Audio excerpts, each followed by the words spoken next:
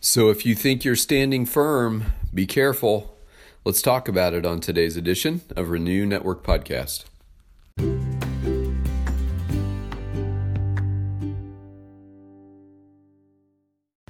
Well, my friends, it's Friday once again, and we are preparing our hearts to study God's Word. We are in 1 Corinthians chapter 10 today. We're going to be looking at verses 11 through 13. And I just want to thank you for spending time studying God's Word with me this week. And I think there is no more fruitful thing that we can commit ourselves to for our own personal spiritual discipline and growth and grace than to study the Word of God together. So thank you for joining me in this endeavor.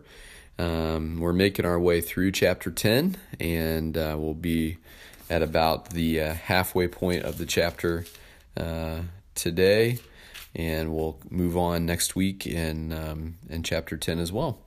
But before we get into the text this morning, let's go to the Father. Heavenly Father, we love you today. We give you thanks, Lord God, for another new day. There's breath in our lungs, and there's so much life ahead of us this day. And we pray, Lord God, that you would lead us into every moment, that we would see how every moment is ripe with opportunities for sharing the gospel. And we thank you, Jesus, for your faithful love. We thank you that your promises are true and reliable. And we know that we can only stand on them when we are in them, learning about them as we spend time in your word. And so, God, we give you thanks once again for a great week in you, and help us to ready our hearts for the weekend ahead. We pray, Lord God, that you would allow for some moments of rest and opportunities to just relax and enjoy the ones we love. And so we give you thanks. Teach us through your word today, we pray in Jesus' name. Amen. All right, this is 1 Corinthians 10, 11 through 13. Paul writes, "These things happened to them as an example, and were written down as warnings for us, on whom the culmination of the ages has come. So if you think you are standing firm, be careful that you don't fall. No temptation has overtaken you except what is common to mankind, and God is faithful. He will not let you be tempted beyond what you can bear.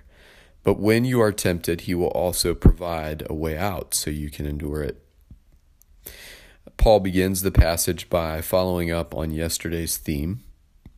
Yesterday we saw the story of the Israelites' journey with the Lord as an example, and Paul's particular use here as a negative example of things not to do.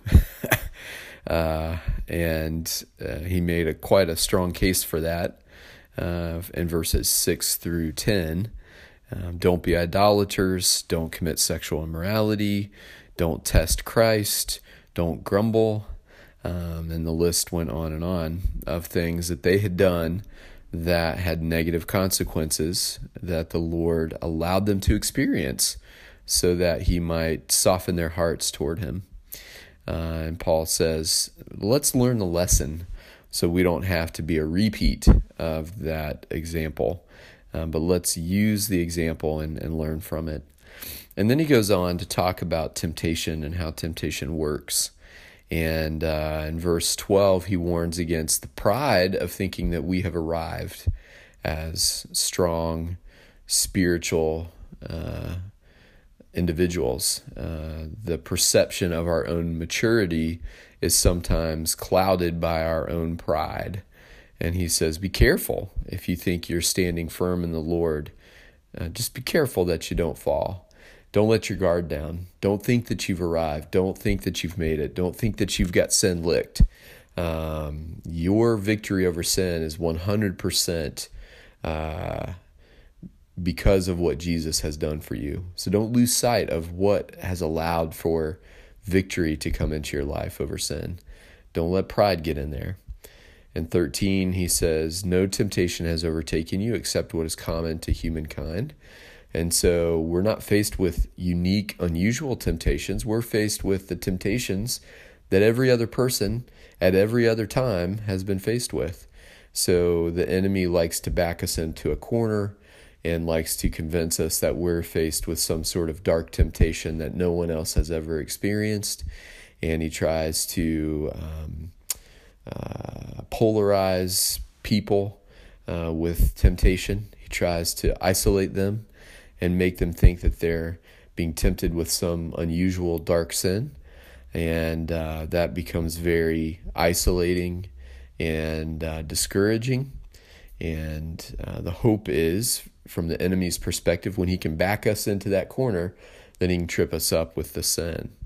But Paul reminds us, and it's of great encouragement, that we're not faced with any temptation that isn't common to mankind. So you think you're the only one? Oh no, you're not the only one. And God is faithful in the face of our temptation. He will not let you be tempted beyond what you personally can bear. So if you're facing the temptation, God believes that you have the strength of resolve and the spiritual strength in Him to face the temptation and overcome it. Overcoming temptation is simply saying no to the particular thing you're being tempted with, and that's empowered by the Holy Spirit at work within us. We'll jump headlong into sin if we're not being empowered by the Lord, but if we're connected to the Spirit and we're walking close to the Lord, when those tempting thoughts come, when those tempting opportunities come, we will be empowered to say no, not in our own strength, but in the strength of the Spirit alive in us, working in us, transforming us. God will not let you be tempted beyond what you can bear. So look at the things that you're tempted with today, right now, this moment, the things that you've been struggling to avoid. If you're facing it, God believes that where you're at in your journey, that you have the strength in Christ, the strength in the Spirit to face down that temptation and say no.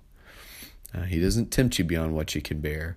But when you're tempted, He will also provide a way out so that you can endure it. There is no temptation that comes into your life that does not also have an accompanying way out, rescue plan, escape plan from the Lord. And we are not always willing to see the escape route. We're not always willing to see the way out that God has provided because we're overwhelmed by the tantalizing effects of the temptation.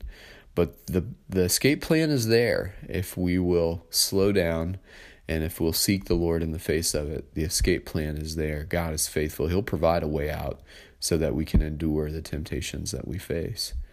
It's true that sometimes temptation seems overwhelming, and the enemy isn't tempting us with things that aren't appealing.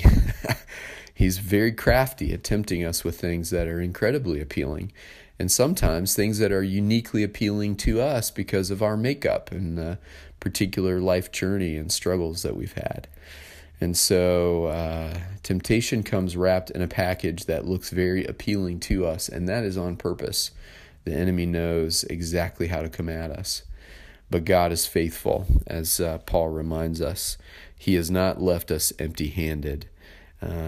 He will not tempt us beyond what we can bear. And when we are tempted, God always provides a way out so we can endure it. Be encouraged, my friends. These are great words of encouragement.